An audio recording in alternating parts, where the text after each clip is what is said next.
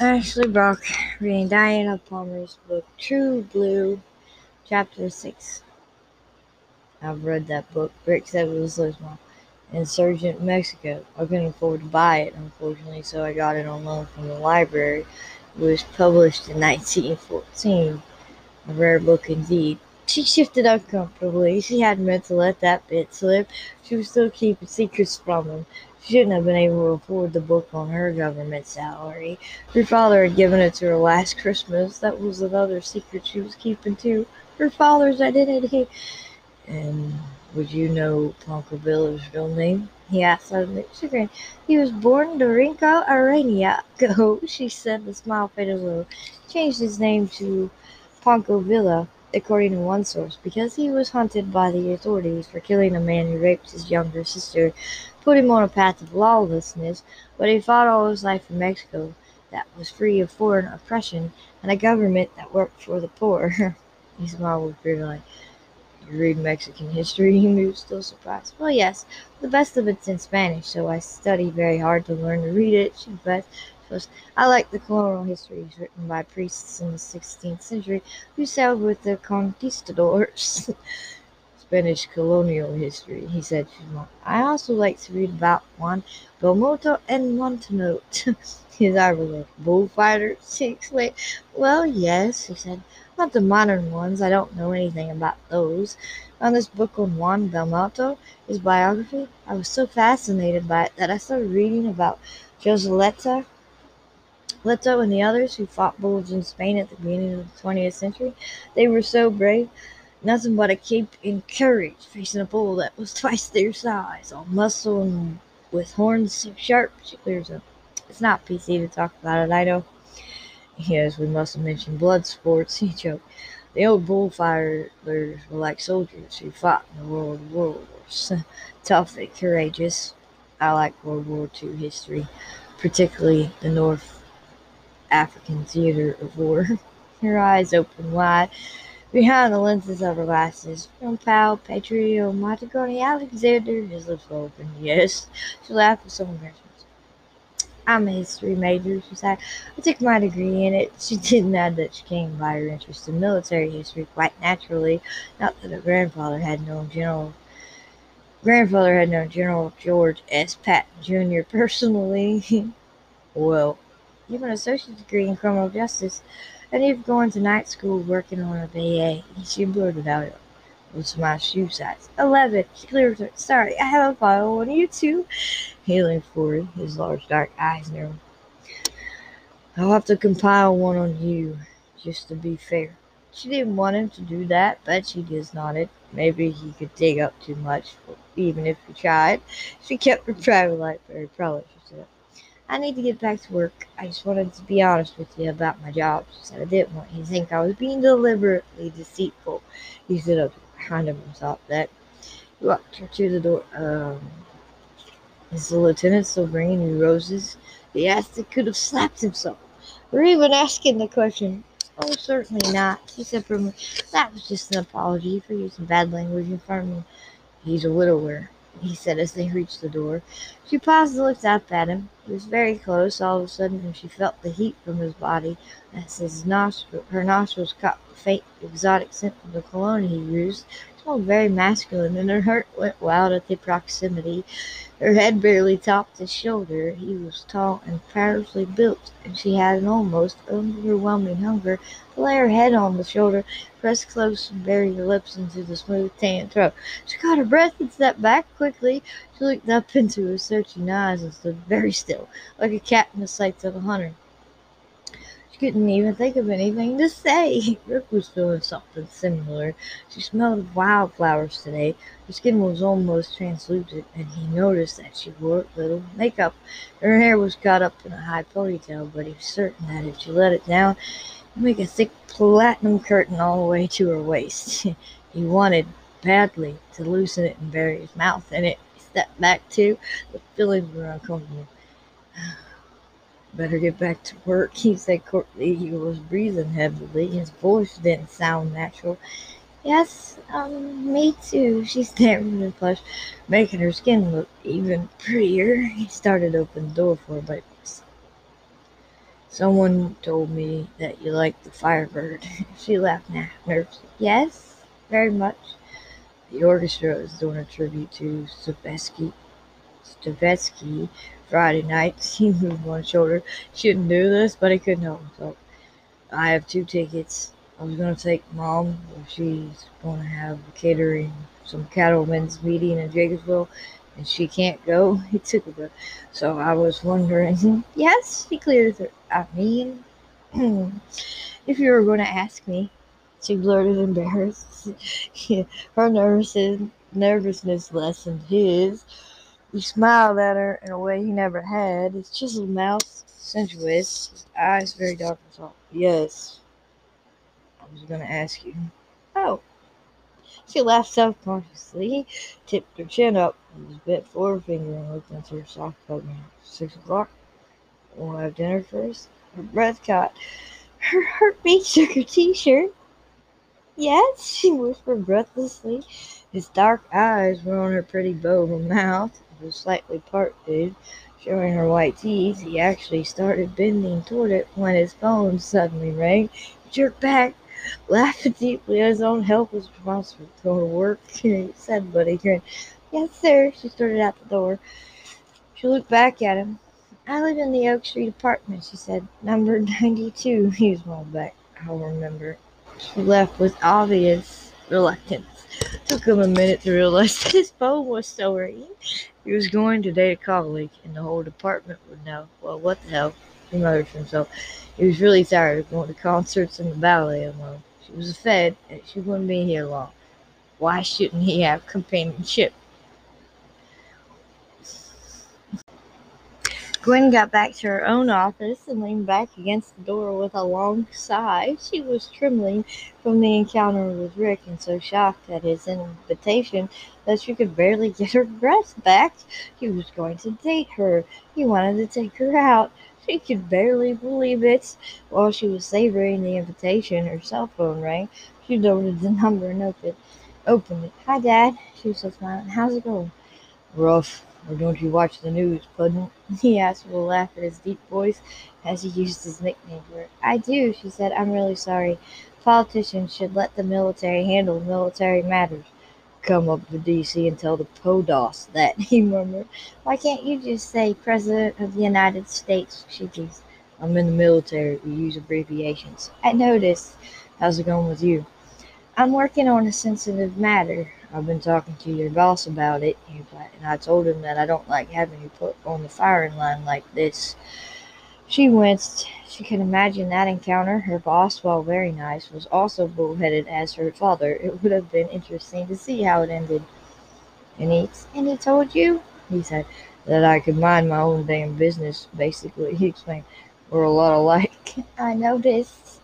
Anyway, I hope you're packing and that the detective you're working with is also. We both are, but the general isn't a bad man. He's wanted for kidnapping. Well, yes, he's desperate for money, but he didn't really hurt anybody. A man who killed a man was killed in his camp. He returned. Yes, the general shot him for trying to assault Gracie. Penalty to reply. He caught him in the act. Gracie was bruised and shaken, but he got to her just in time. The guy was one of the Fructis organization. There's long silence. I didn't hear that part. Not many people have, he said. Well, maybe he's not as bad as a man as I thought he was. We want him on our side. He has a son that he didn't know about. We're trying to get an entree into his camp to make a contact with him. It isn't easy.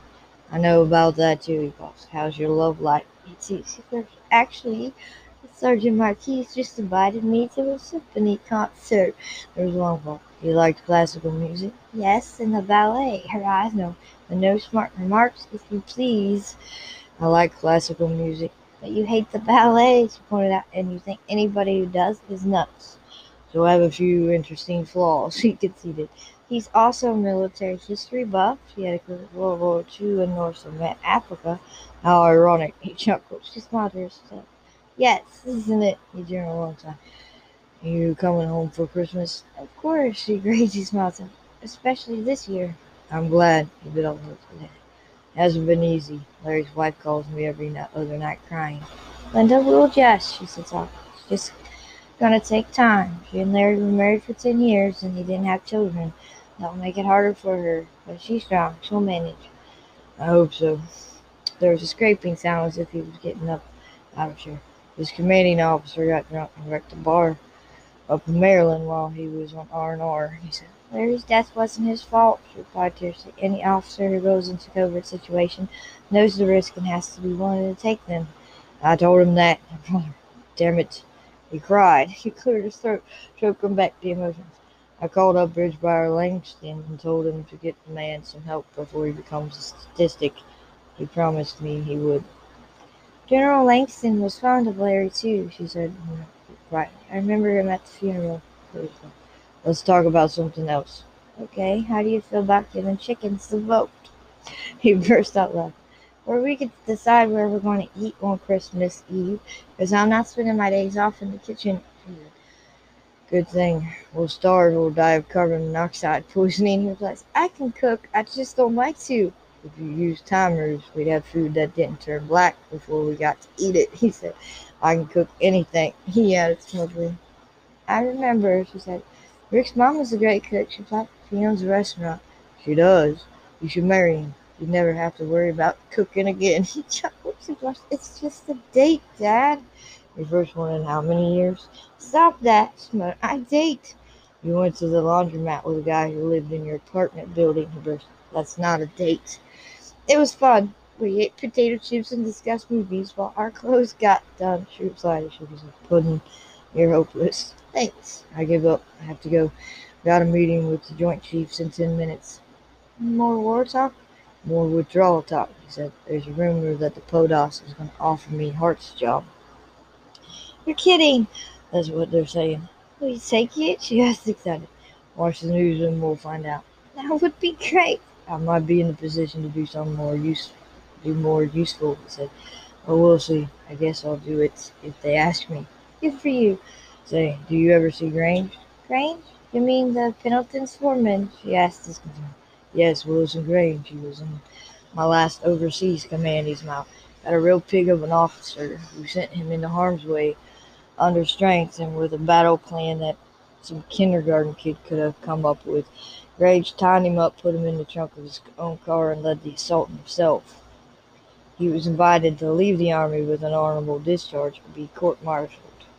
He left, but he came back to testify against his commanding officer, who was dishonorably discharged after a nasty trial.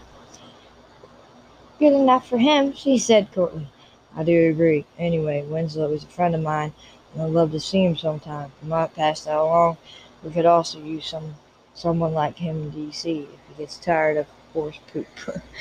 She wondered if she knew should tell her father what his buddy Grange was rumored to be doing right now, but that was probably a secret, and she should keep.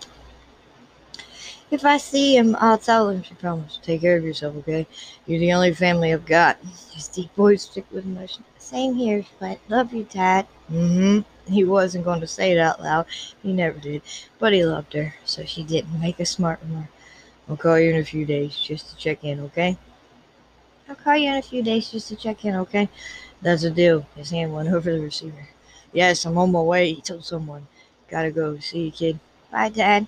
He hung up. She put the phone back in her pocket. It seemed to be a day for revelations. She had a beautiful little couture black dress with expensive black slingbacks and a frilly black shawl that she got in Madrid. She wore those for her date with Rick, and she let her hair down, brushing it so it was shiny, like a pale satin curtain down her back. She left her glasses off for once. She wasn't driving. She didn't need them. And a symphony concert didn't really require perfect vision. Rick wore a dinner jacket and a black tie. His own hair was still in its elegant ponytail, but tied with a neat black ribbon. He looked very sharp. He stared at her with disconcerting interest when she opened the door, taking in the nice fit of her dress with its modest rounded neckline and lacy hem that hit just at mid-calf. Her perfect little feet were in strappy high heels that left just a hint of the space between her toes visible. It was oddly sexy. You look very nice, he said, his eyes taking in her flushed, lovely complexion and her perfect mouth, just dabbed with pale lipstick. Thanks, so do you, she replied, laughing nervously. He produced the box from behind his back and handed it to her. It was a beautiful Conthymnium orchid, much like the one she had back at her father's home that had housekeeped her faithfully Mr. Dirty. It's lovely, she explained. He raised one shoulder and smiled self-consciously. They wanted to give me one to wear around the wrist, but I explained that we weren't going to a dance, and I wanted one that pinned. I like this kind best. She took it out of the box and pinned it to her dress, smiling at the way he complimented the dark background. Thanks. My pleasure. Shall we go? Yes. She grabbed her evening bag, closed the door, and locked it, and let him help her into his pickup truck. I should have some. I should have something more elegant to drive than this, he muttered as he climbed inside. But I love trucks, she said. My dad has one, and he drives around our place when he's home. Well, maybe I'll get a nice car one day. Doesn't matter what you're doing as long as it gets you to your destination, she pointed out. I even like Humvees. His eyebrow out. And where do you get to ride in those? She bit her tongue. I forgot your brother was in the military, he said. Here, sorry. I didn't mean to bring back sad memories for you. She drew a long breath. He died doing what he felt was important for his country, she replied. He was very patriotic, and Spec Ops was his life. His eyebrows arched. He died in a classified operation, she added. His commanding officer just went on a huge bender. Feels responsible. He ordered the insertion. His eyes went. That's the sort of man I wouldn't mind serving under, he said quietly. A man with a conscience who cares about his men. She's not. My dad's like that too. I mean, he's a man with a conscience, she said quickly. He didn't notice the slip. Reached out and touched her softly. I'm sorry for your loss, he said. I don't have siblings, but I wish I did. She made a smile. Larry was a wonderful brother and a terrific husband. His wife is taking it hard. They don't have any kids. Tough, you know. It's going to be hard to get through Christmas, he said. Larry was a nut about it. He'd come home to Linda every year, and he brought all sorts of foreign decorations with him. We've got plenty that he sent us. He moved closer. His big hand framed her face and lifted it. Her pale green eyes were swimming in tears. He bent helpless and softly kissed away the tears. Life is often painful, he whispered, but there are compensations. While he spoke, his chiseled lips were moving against her eyelids, her nose, her cheeks. Violently, as she held her breath in wild anticipation, his lips hovered just over her perfect bow of a mouth. She could feel his breath, taste its minty freshness, see the hard curve of his lips that filled her vision to the extent of anything else. She hung there at his mouth, her eyes half closed, skin tingling from the warm strength of his hands, from her face, waiting, waiting. He drew in an unsteady breath and bent closer, logic flying out the window as the wildfire scent of her maiden week. Her mouth was perfect. He wanted to feel its softness under his lips, taste her. He was so sure that she was going to be delicious. The sudden sound of a horn blowing raucously on the street behind them shocked him before he blinked, as if he was under the influence of alcohol. She didn't seem much calmer. She fumbled with her purse. I guess we should go, he said with a forced laugh. We want to have enough time to eat before the concert. Yes, she built, he added mournfully. Oh yes, I usually put it on at once, he added as she fumbled it into place. He laughed, securing his own. Her sly smile made him feel taller. Involuntarily, his fingers linked with hers as he started the truck and pulled out into traffic. He wouldn't even let himself think about how he'd gone in head first with a call. He against all his best instincts. He was too happy. They ate at a nice restaurant in San Antonio, one with flamenco theme, and a live guitarist with a Spanish dancer in a beautiful red dress with puffy sleeves and the ruffled long train dress that was familiar to followers of the dance style. The performance was short, but the applause went for a long time. The duet was impressive. What a treat, she said enthusiastically. They're so good. Yes, they are, even. I love flamenco. So do I. I bought this old movie, Around the World in 80 Days, and it had a guy named Jose Greco and his flamenco dance troupe in it. That's when I fell in love with flamenco. He was so talented, she continued. I've seen tapes of Jose Greco dancing here. He truly was phenomenal. My mother used to love Latin dances, she said, dreaming smile. She could do them all. She's still alive, yes, carefully. She hesitated to correct. We lost her when I was in my final year of high school. Dad was overseas and couldn't even come back for the funeral, so Larry and I had to do everything. Dad never got over it. He was just starting to when Larry died. Why couldn't your father come home? He asked curiously. He was involved in a classified mission, she said. She held up a hand when he started to follow up with another question, smiling the less saying, Sorry, but he couldn't even tell me what he was doing. National security stuff. His eyebrows up. Your dad's in the military? She hesitated, but it wouldn't hurt to agree. He was, but Rick would be thinking of a regular soldier, and her dad was far from regular. Yes, she replied. I see. You don't, but I can't say anymore, she told him. I guess not. Wouldn't want to take off the brass by saving something out of turn, right? He teased. Right, she had to fight a laugh. Her father was the brass, one of the highest ranking officers in the U.S. Army, in fact. The waiter who took their order was back quickly with cups of hot coffee and the appetizer, buffalo wings and french fries with cheese and chili dip. Rick tasted the wings and laughed as he put it quickly back down. Hot, she explained. I'm glad I'm wearing black, she sighed. If I hadn't worn a white dress, it would be red and white polka dotted when I finish eating. I wear most of my food. His dark eyebrows arched again. Me too. I'm glad it's not just me. He tried again with the french fries. These are really good. Here, taste. She let him place it at her lips. She bit off the inside. Delicious. They have wonderful food, including a really special barbecue sauce for the wings. Want to know where they got it? He asked seriously. From your mother? She guessed. It seems that FBI Senior Agent John Blackhawk came here to eat with his brother Kilraven one night. John tasted their barbecue sauce, made a face, got up, walked into the kitchen, and proceeded to have words with the chef. You're kidding. I'm not. It didn't come to blows, but